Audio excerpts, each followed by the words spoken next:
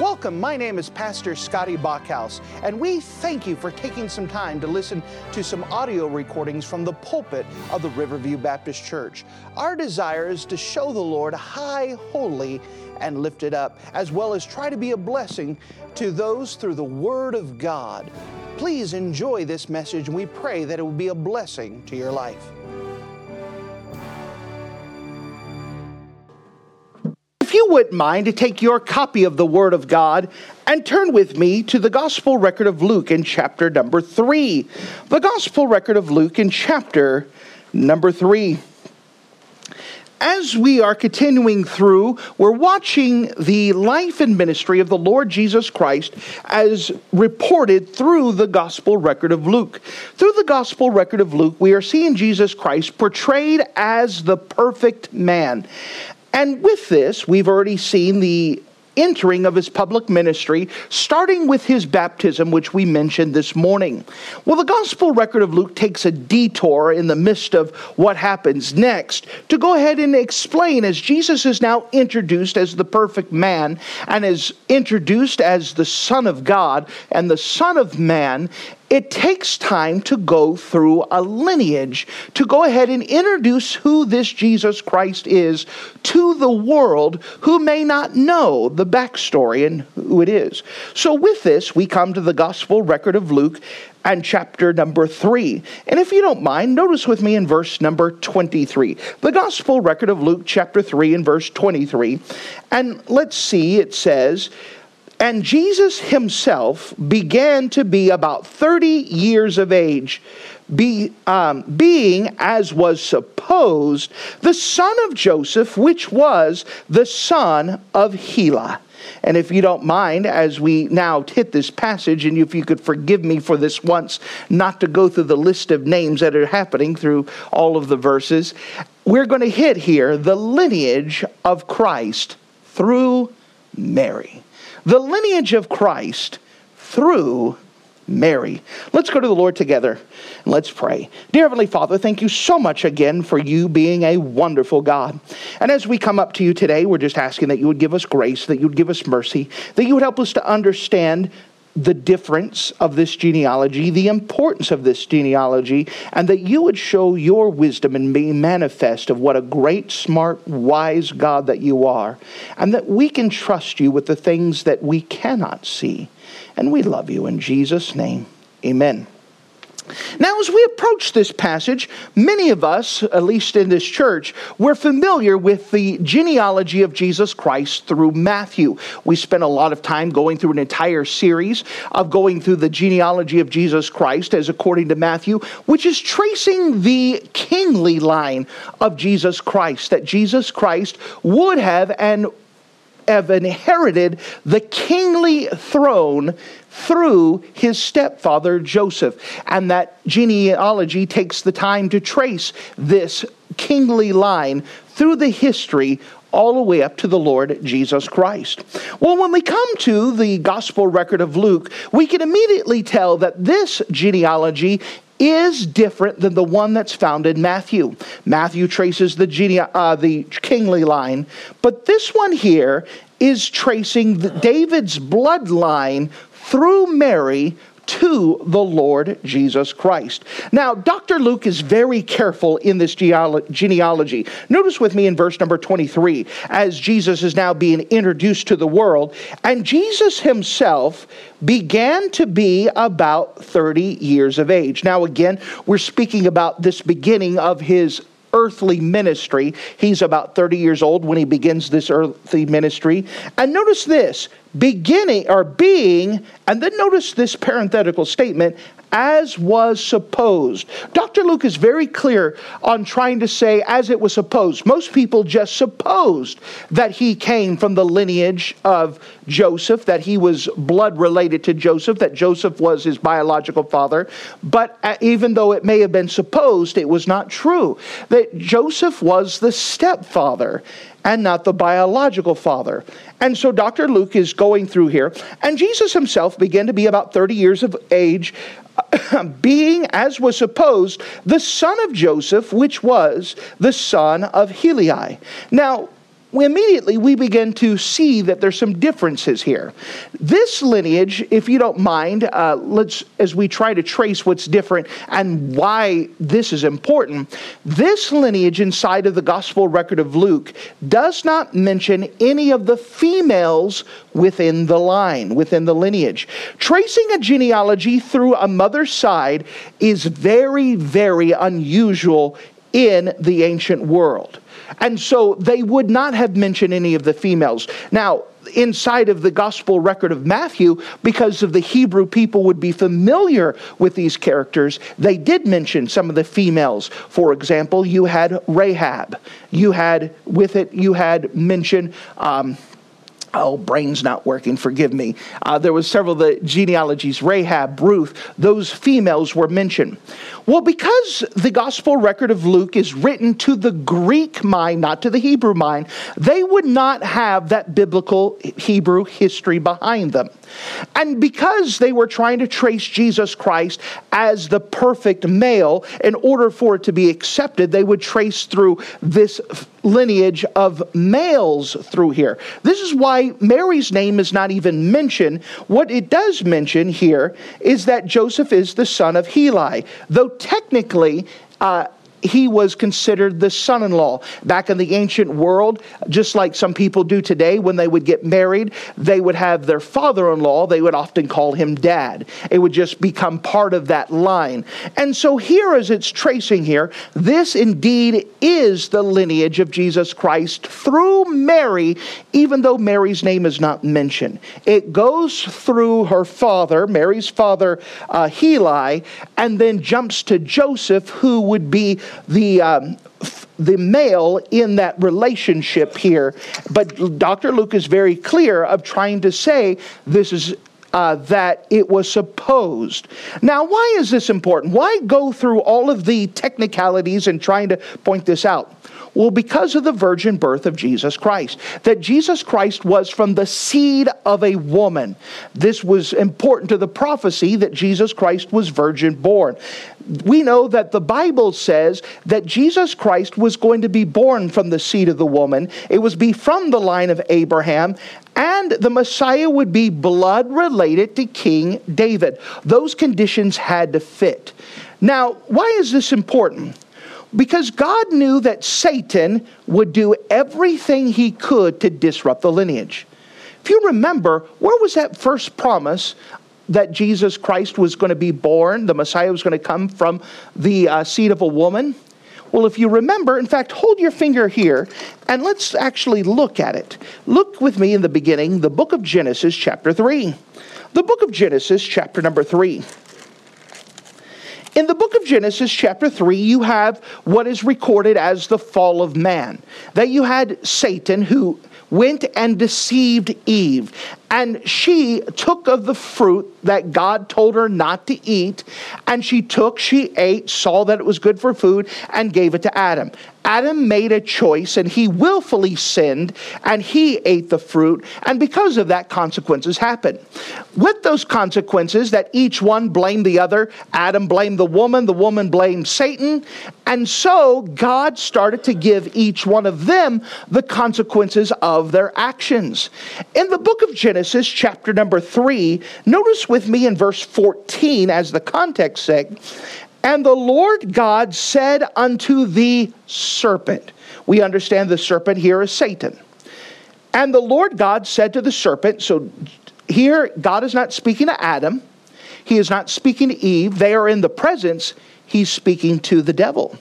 "And the Lord God said unto the serpent, Because thou hast done this, thou art cursed above all the cattle, above all the beasts of the field, and upon thy belly shalt thou go, and dust shalt thou eat all the days of their life. And," so he's still continuing to address Satan, "and I will put enmity between thee, Satan, and the woman, and between thy seed and her seed. It shall bruise thy head, and thou shalt bruise his heel." Now remember, the first promise of redemption actually was addressed concerning Satan himself.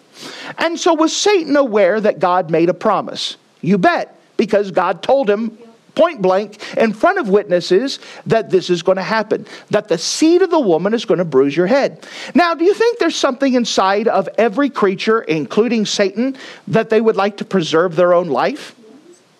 And so if there is a threat, a prophecy, that this seed of the woman is going to destroy him, bruise his head, crush his head, do you not think that he's at least interested in it? And do you think that Satan, thinking he could defeat God, would do everything he could to sabotage what God is trying to do? You bet. And so we know that God, through the promises, had promised that this Messiah was going to come through the seed of the woman. This Messiah was going to come through the tribe, the lineage of Abraham, through the tribe of Judah, and was going to be part of blood related of King David. Satan knew all of this because this is a big prophecy. Satan is paying attention. And so as Satan is paying attention, he's recognizing that in order for this prophecy to work, all of these things have to be there. The seed of the woman, from Abraham, tribe of Judah, and from the line of David. So, how do we solve this? Well, Satan was doing everything he could to shipwreck this prophecy. And with this in mind, may I show you 3 different places where Satan did his best to shipwreck this prophecy and to make it so that way God could not keep his promise, and therefore Satan would be delivered, preserved, exempt from this prophecy. If he could disrupt it, he would save his own life. He would save his own skin and win against God. Does that sound like something that Satan would like to do? Absolutely. And so we know that Satan is always involved trying to disrupt things. Let's go through history and let's point out 3 times where Satan specifically did his best to destroy this lineage so it could not come to pass. The first one I'd like to show you is in the book of 2 Chronicles chapter 22. The book of 2 Chronicles chapter 22. Satan is always looking for his opportunity. He found his first opportunity when someone interjected themselves into the kingly line of David. And in this kingly line of David, we find that a queen by the name of Athaliah inserted herself. Her mom and dad was Ahab and Jezebel of the northern kingdom of Israel. Jezebel was a Gentile. Athaliah was pretty much a half Gentile. And now she was queen of Judah. Now it's my personal belief, this is my personal belief, this is side. I personally believe that Satan doesn't know everything. That's clear. And Satan does not know when the end times are going to be. Do you know that Satan doesn't know when the tribulation is going to be? He doesn't know. So it is my personal opinion by the study of Scripture that every generation Satan prepares an antichrist. Every generation he prepares. He prepares someone who's going to be evil, who's going to hunt down and destroy God's people, and do everything they can to disrupt God's plan. Now, because Satan doesn't know when it's going to happen, he prepares one for each generation. Well, Athaliah, in my opinion, is that generation's Antichrist preparation. Now, I'm not saying she is the Antichrist. I'm saying that Satan is preparing for it. And so here is Athaliah, who is now risen to the place where she is queen. Through her husband, she influenced her husband to kill all of his brothers. In fact, notice, if you don't mind, as we see this, 2 Chronicles 21. Just as a backwards thing here. 2 Chronicles 21, notice with me in verse 1. Now Jehoshaphat slept with his brothers and was buried with his fathers in the city of David. And Jehoram his son reigned in his stead. And he had brethren, the sons of Jehoshaphat, Azariah and Jehiel, and Zechariah and Azariah and Mikael and Shephatha. These were the sons of Jehoshaphat, king of Israel. And their father gave them great gifts of silver and of gold and of precious things, with fenced cities in Judah. But the kingdom he gave to Jehoram because he was the firstborn. Now when Jehoram marries Athaliah, we see that in later on in this passage, in verse number 6 specifically, but verse 4. Now when Jehoram was risen up to the kingdom of his father, he strengthened himself and slew all his brethren with the sword, and the diverse also of the princes of Israel. So notice this. Here is a king. He gets up and he's prompted by an evil woman, who's his wife, to kill all of his brothers. Now, why is this significant? Because God had made a promise that this Messiah was going to come through a seed of a woman, through Abraham, through Judah, and through the line of David. Well, here's the beginning of the trimming of the tree. He got rid of all of the other people who qualified except for himself. He's the only one. Now, he's thinking he's doing this to preserve his line so there's no challengers to the throne. However, Satan's using this to go ahead and get rid of anyone blood related through David right now. Let's go ahead and get rid of all the kingly line. Notice this, and not only of the kings, but notice, and diverse also of the princes of Israel. That Satan says, let's make sure and let's get everybody else too. And this guy goes on a killing spree just to preserve his reign. Now, this is step one of this Athaliah story. So Jehoram dies. And Athaliah now takes charge. When she takes charge, she does something really crazy. Verse number 10, chapter 22, 2 Chronicles 22 and verse 10. But when Athaliah, the mother of Ahaziah, saw that her son was dead, so Jotham died, Athaliah and Jehoram's son Ahaziah reigned, but Ahaziah died shortly after. So when she saw that... When Athaliah, the mother of Ahaziah, saw her son was dead, she arose and destroyed all the seed royal of the house of Judah. So now she arises, and she is going to finish off the job that has already been started. The lineage of David has already been trimmed and pruned, and now she is trying to cut it off. You can't tell me that Satan's not behind that. If we could get rid of this bloodline of David, God can't keep his word. God can't keep his word, and I am safe. I'm not going to be destroyed, and I get to rub it in God's face. Ha ha ha. But do you know that God knows how to preserve his people? Notice in verse 11.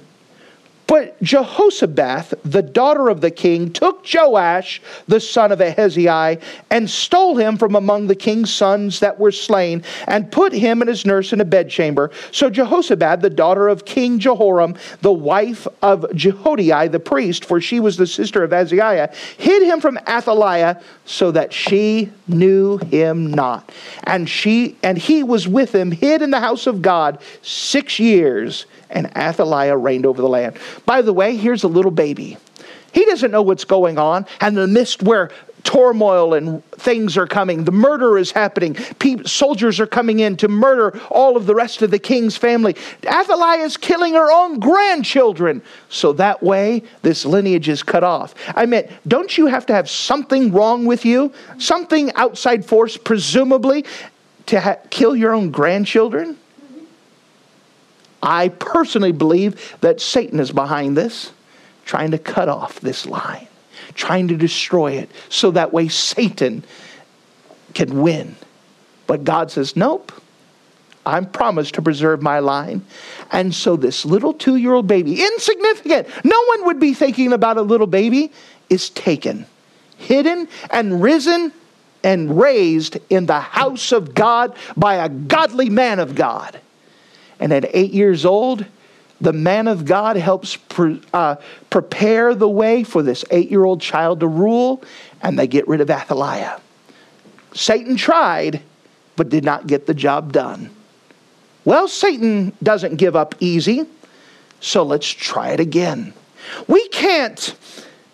Satan has found a method, we see it all the way back in the book of Numbers, that if you can't conquer God's people outright, if you can't curse God's people outright, what if we can get them to get God so mad that God curses them? Let's do that. We see this pulled out in the book of Jeremiah chapter 36. Jeremiah chapter 36. As time goes on, God preserved that line of David and it continued to be strong. However, in Jeremiah's day, as the destruction of Judah is about ready to come to pass by the Babylonians, God has a godly prophet by the name of Jeremiah who's doing everything he can to try to warn the people, trying to get them to turn. However, the king, who is part of David's kingly line, is not very happy with God, doesn't want to listen to the prophet, and something heartbreaking happens. Now, once again, it is my personal belief that Satan has someone prepared for each generation, and that Satan has a great influence over certain people who have rejected God. So notice, if we don't mind, this whole chapter, in chapter 36, is where Jeremiah has written the word of God, written the book of Jeremiah, has read it out loud. Now the princes have brought it. Let's pick it up in mid-story in verse number 20. Jeremiah chapter 36 and verse 20. And they went into the king, into the court, but they laid up the roll, the word of God, in the chamber of Elishama the scribe, and told the words in the ears of the king. So the king sent Jehudi to fetch the roll, and he took it out of Elishama the scribe's chamber. And Jehudi read it, the word of God, in the ears of the king and the ears of the princes which stood beside the king. And the king in the winter house in the 9th month, and there was a fire on the hearth burning before him. And it came to pass that when Jehudi read 3 or 4 leaves, so 3 or 4 big rolls of paper, he cut it with a penknife and cast it, the word of God, in the fire in the hearth, until the roll was consumed in the fire that was in the hearth. Yet they were not afraid, neither rent their garments, neither the king nor any of his servants that heard these words. So Jeremiah was used of God to pen part of the book of Jeremiah. So here the king hears the word of God. Everyone else says, man, this is the word of God. Everyone needs to hear this. The king says, I don't see what a big deal is. And so he takes the word of God, he cuts it up, and tosses it into a fire. No big deal. No big deal at all. Well, God has enough of this. So what God does is he curses this king. Go down into verse number 30. So what happens is that God pulls aside Jeremiah and says, he thinks that he destroyed my word, but no big deal. Jeremiah, let's just rewrite it. No big deal. God didn't forget. He didn't freak out. He didn't say, what are we going to do? I don't remember what I wrote down. God says, no big deal. Just write it again. We'll add more to it. However, the king is not going to get away with this. Verse number 30. Therefore, thus saith the Lord of Jehoiakim, king of Judah, he shall have none to sit upon the throne of David, and his dead body shall be cast into the day of the heat, into the night frost. What we see here, verse number 31, and I will punish him and his seed and his servants for their iniquity, and I will bring upon them, upon the inhabitants of Jerusalem, and upon the men of Judah, all the evil that I have pronounced against them, but they hearken not. Now, God pronounces a judgment upon Jehoiakim. Jehoiakim, by the way, is of the seed of the woman. He is of the seed of Abraham. He is of the seed of David. He is part of the kingly line. And this king aggravated God so badly that God said, listen, I'm done.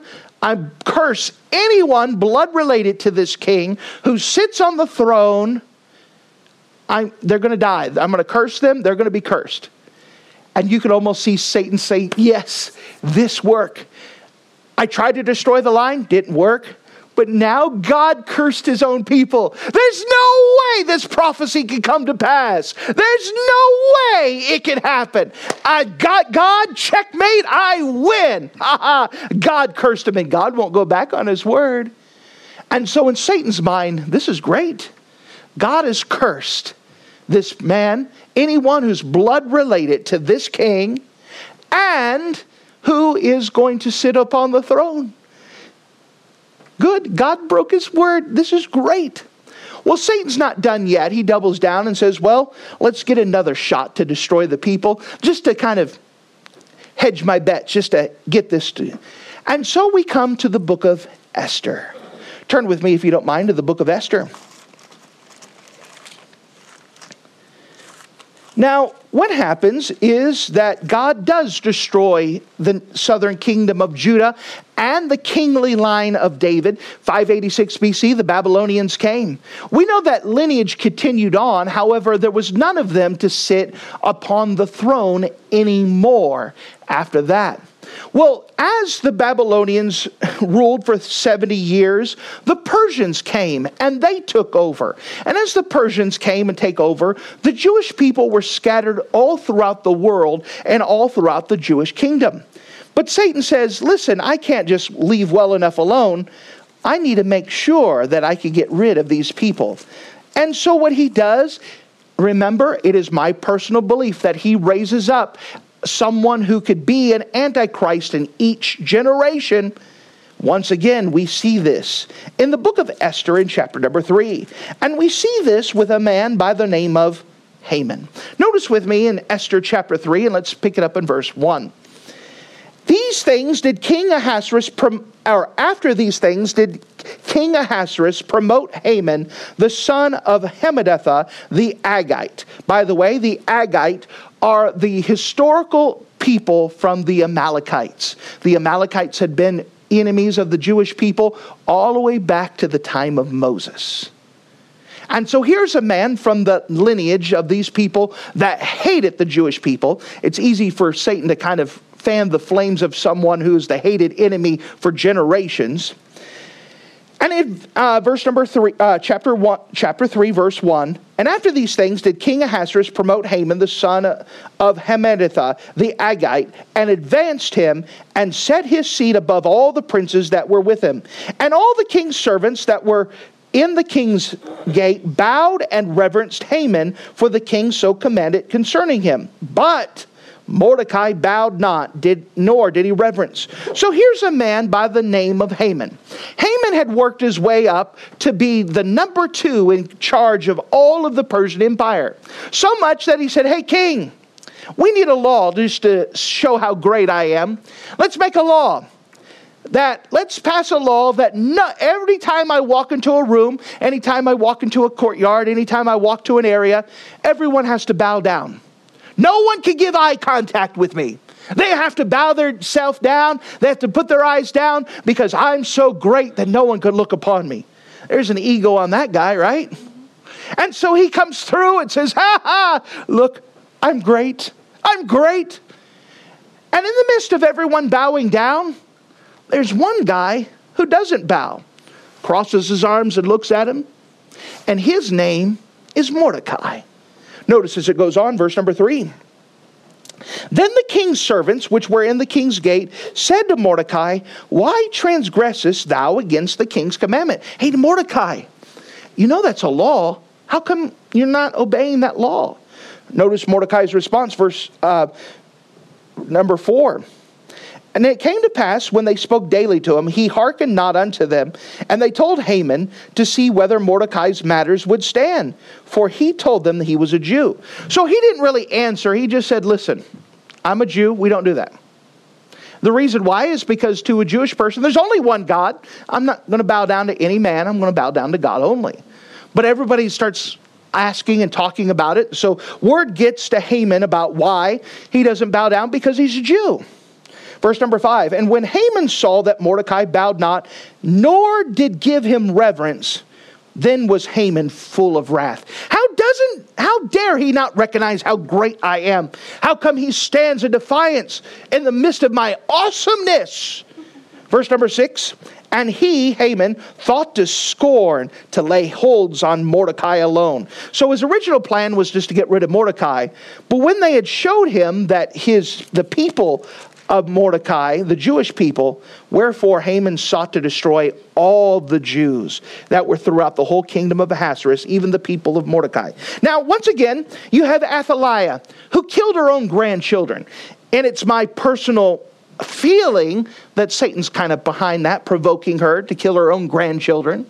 You have a king who, when God spoke through his word, through a prophet, I think there was a little bit of prompting of Satan, said, you don't need to listen to God's word. You could do without it. Cuts it up, doesn't even faze him one little bit.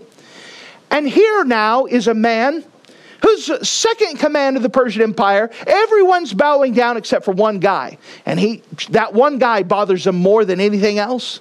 When he finds out that this one guy is part of a Jewish people, and there's Jewish people all throughout the Persian Empire, he now comes up with a plan to have genocide over an entire group of people to get back at one guy. My personal opinion is that Satan's kind of behind that to fan those flames. I mean, how evil do you have to be to kill an entire race of people just to get back at one guy? Again, my personal belief is that Satan prepares a man to be in the role of an antichrist for every generation. Guess who's this generation's? Haman's. So Haman now makes this plan. And he goes up to the king and says, King Ahasuerus, it's come to my attention that inside of the empire, there's a group of people that hate you, that don't want to obey your laws. And I've taken upon myself to do you a favor to get rid of these people. Now, I know that people equal taxes and you don't want to lose the income. So how about this? I pay to the treasury the money that you would lose from the taxes. So that way you're losing out on nothing. Just give me an opportunity to kill the Jewish people. The king said, all right, if you think that's what's best. All right. And so what Haman does is he puts an official kill the Jew day. And just to entice the people, as they now sent this poster into every post office, every station, every bar, every tavern, every inn, putting it everywhere, that this date is official Kill the Jew Day. And on the bottom line it says, listen, if you have a Jewish neighbor, not only do you get to kill them, but if you kill them, you get all their stuff. Free of charge. And so what happens is that people started to look over at their neighbor. You're Jewish, right? It's a nice lawnmower. I like that. Man, that's a nice car. You got a nice house. Cool. Thanks. All right. And they would start planning as people are coveting over their neighbor's stuff. I get to kill them and I get their stuff. And so official Kill the Jew Day is pronounced throughout the entire kingdom and the clock begins to tick. Again, Satan is like, you know what? I've already taken care of the king business. You know, let's double down. I've gotten rid of this prophecy that God said. Let's go ahead and get rid of the people just to double check. Just to make sure that there's nothing there. And let's kill every single person in the Persian Empire. By the way, the nation of Israel, the little strip of land, is in the Persian Empire. The Persian Empire spreads all the way up from India, all the way across to Egypt. It goes all the way up from the Black Sea near Russia, all the way down to Africa. The Persian Empire covers everything. And the Jewish people are scattered abroad, even their native land, where you currently have a man by the name of Ezra and Nehemiah that are doing their best to rebuild a temple, rebuild a wall, and to resurrect the people and have revival. Those people are under the threat of death as well. And so it looks like this is in the books.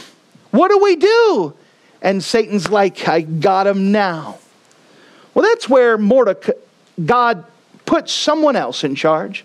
That a little bit before, a couple years earlier, there was a young lady by the name of Esther.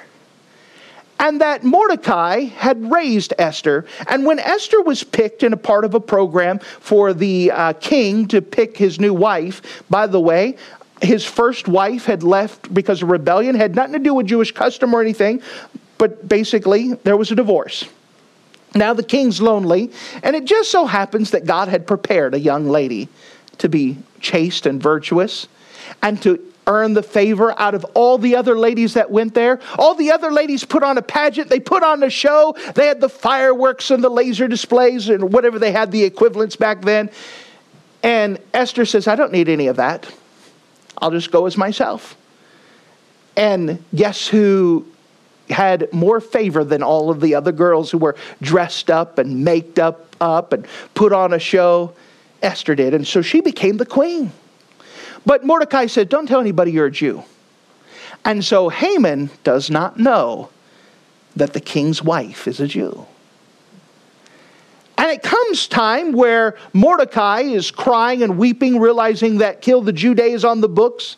And Mordecai's crying, and Esther hears about it, sends letters. Hey, what's going on? What's the matter? He sends a copy of the orders to kill the Jew Day, including the fine print that they kill the Jews. They get the Jews stuff. And she goes, this is horrible. This is awful. And he says, listen, notice with me Esther chapter 4, verse 14. As Mordecai is responding to Esther, notice what it says. For if thou altogether holdest thy peace at this time, then shall there be enlargement and deliverance arise to the Jews from another place. By the way, here's Mordecai who says God keeps his promises, and God's going to preserve the Jewish people, a remnant, some way, somehow. However, but thou and thy father's house will be destroyed, and who knows whether thou art come to the kingdom for such a time as this. So he says, Esther, did you ever think that God made you queen just for this event? That God put you where you're the queen of the emperor of all Persia just for the purpose of overturning this law? That God put you in this place, put you in this position to counteract what evil is opposition? You think God is that smart that God says, I know what Satan's going to try to do, but I already have some pieces in place that he doesn't see, that he doesn't recognize, to defeat his plans.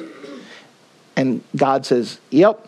So the story goes on where Esther gets favor with her husband and invites her husband, say, husband, I want to ask a request of you. Esther, whatever you want, even to a half of the kingdom, you can have it all. Just ask and it's yours. She goes, well, to start off with, I'll give you my request tonight. If we could have a dinner party, just you, me, and Haman. Wonderful. Haman, guess what? You're invited to a party. Just you, me, and Esther. Me? This is great. Wonderful. Even the queen recognizes how great I am. This is great. And so he goes off. He's happy. Well, it just so happens, aren't you glad that it just so happens in the Bible? It's almost like God knows what he's doing. That the king that night couldn't sleep. And I don't know what you do when you can't sleep, but the king, he said, I want you to start reading the laws. Tell me the laws on the book, and that helped me sleep. I meant, what's more boring than reading laws? I meant, don't you, when you get sleepy, just take a part of the Constitution and just start trying to see what... Well, the king, as he's having the law read to him, he comes to a place where Mordecai had once saved his life. And nothing had ever been done to honor Mordecai. So the king says, you know what? I need to honor this man. This man saved my life once. Let's go ahead and do this. And so he says, hey, is there any of the officials out there? Well, it happens to be in the middle of the night. Haman. Haman? Good, bring him in here. Haman, what should I do to someone I want to honor? Now, Haman, being the narcissist that he is, says, you know, king's talking about me and he's allowing me to pick whatever I want. This is great, wonderful. What do I want? You know, king, if you really want to honor the man that you want to honor, why don't you take your horse, the royal horse, and you put on the royal robes on that man, and you put on the royal crown, and you have one of his trusted servants lead him around all of the city and say, this is the man. This is what happens to the man that the king wants to honor. And he says, I can imagine myself sitting up there and having one of the king's servants all throughout the kingdom or throughout the city pointing out and say, this is what happens to honor. Yeah, that's me. That's me. And the king says, that's a great idea. Hey, You go put Mordecai, put him up on a horse, and you go do that same thing. And you go tell all throughout the city that this is what happens to the man you want to honor. Well, this is the guy he's trying to kill. And now he's riding around and he has to, in front of everyone, say, this is what happens to the guy that the king wants to honor. Everyone's looking at him. Everyone's watching him. Well, he gets done and he comes back and he's like going to his wife and said, let me tell you, honey, I had the worst day ever. And just as he's telling her what happens, there's a knock on the door and said, hey, Haman, your dinner appointment with Esther the king is here. Oh, I forgot it. Well, let's go do that. And so as they show up to the dinner, Esther says, King, I brought you here. And he says, good, I want to hear your request. What's your request? King, someone's trying to kill me. Who's trying to kill you? Haman, I'm a Jewish person and he has a law in the books to kill all the Jewish people. He's trying to kill me. Now, Haman didn't know she was a Jewish person, and he's standing there like blah, blah, blah, blah. He looks at the king. The king's upset, and he goes, this is not good. Not good at all. I just had to go spend all day lifting up Haman, and now I find out that the queen's wife, who he loves and is a Jewish person, he knows he's in trouble. Well, the king goes off, and he's mad, and he goes out to go think, what am I going to do? What am I going to do? Haman begins to beg. Esther, please don't do this. Please, I'm sorry. I didn't know it was you. And it just so happened, I like it how things just so happens in the Bible, that as Esther's backing up, could you imagine being a lady and having this guy full of power, narcissist, trying to tell you to reverse the law? And what's happening is she's backing up through the house and he's chasing her like, please, Esther. And it just so happens that she kind of falls or tries to crawl on the bed to try to get away, to put something for her. He trips and falls on top of her. And it just so happens at that time the king walks in. And when he walks in, all he sees, he was thinking about how Haman wants to kill his wife. And he walks in and he sees Haman laying on top of his wife and his wife screaming on the bed. He didn't allow any explanation. He said, guards, arrest him, close his mouth, don't let him speak, haul him away. Now, it was an accident, but do you think that God just maybe gave him a little push, let him trip on the rug? The king now doesn't want any explanations, and they go and hang Haman. Then what they do, because the laws of the Persians cannot be changed because they consider their emperor a god, and a god can't make mistakes, so therefore you can't you can't reverse the laws or say that law doesn't count. But you can modify it a little bit. So God allowed Mordecai and Esther to get together with the king's approval to change the law. So they have official kill the Jew day, and they have the law that says that if you kill a Jewish person, you get all their stuff. However, they also put another clause into it that if you're a Jewish person, you under the law are allowed to defend yourself and kill them first. Well, the Jewish people said, hey, you remember how you've been telling how you're going to kill me? Guess what? And the Jewish people killed all of their enemies that day, on that official day that came up. And God preserved a kingdom, or a people. Now, Satan says, well, that was kind of horrible, but I still got God. Because remember that king who God cursed himself? What is he going to do about it? We go back to the gospel record of Luke. We spent a long time to get around where in the world, why is this so important? In the gospel record of Luke. And if you don't mind, as we see this lineage here, in the gospel record of Luke, chapter number 3, I want you to jump down to verse number 31. So we got a whole list of names, which, if you forgive me, I'm not going to attempt to pronounce them today. It will just bog down everything. But verse number 31.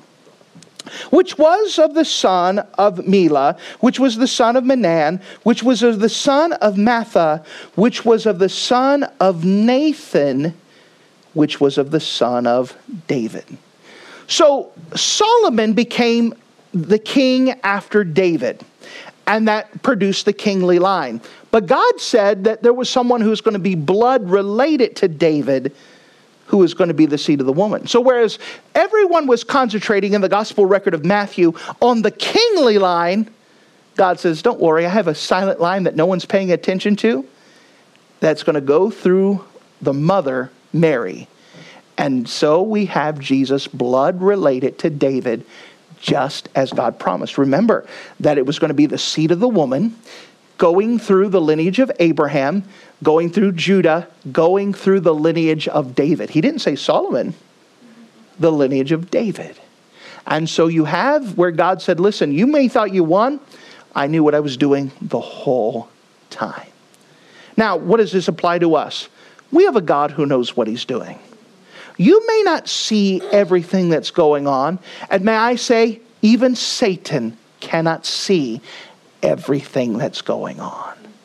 But God has a plan. And God knows what he's doing. And we can trust him. God will fulfill his word. It may not be the way that you expect it, but God says, don't worry, I've got this handled. We can trust him. And so whereas Satan has done everything he can to disrupt God's plan, God says, I'm not worried about it. It may look like Satan's winning. He's not. I've got things well in charge, well in hand. I know what I'm doing. So maybe you have something in your life where you say, you know what? It just seems like everything's disrupted. May I encourage you? God knows what he's doing. You can trust him. And God may be doing something. He may be setting things in order. He may be preparing things that you can't even see yet. You know, with every answered prayer, God had to put something in place to be ready to answer that prayer. God had to be preparing something in a way that you can't even see for it to work. God knows what he's doing. His timing is perfect. His way is perfect. God knows what he's doing. Maybe you just needed that extra encouragement today to say, God, I trust you. I acknowledge I don't see everything and I don't know everything, but I can trust you. Thank you for listening to this audio message. This is Pastor Scotty Bachhaus, and I encourage you to take this information that you just received and make a specific decision to follow after the Lord. If you don't know Jesus Christ as your Savior, let me beg you to take the time to receive Jesus Christ for the forgiveness of your sins. If you are saved, I encourage you to make a decision in your life to help you get closer with the Lord. If there's anything specific we can do to be a blessing or to pray for you, we encourage you. Look us up on the internet at riverviewbc.com. Once again, that's riverviewbc.com. Or if you would prefer to call us, you can give us a call at area code 920-530-6308. Once again, that number is 920-530-6308. If there's anything we can do to be a blessing or an encouragement to you, please let us know. We would love to make ourselves available. Thank you.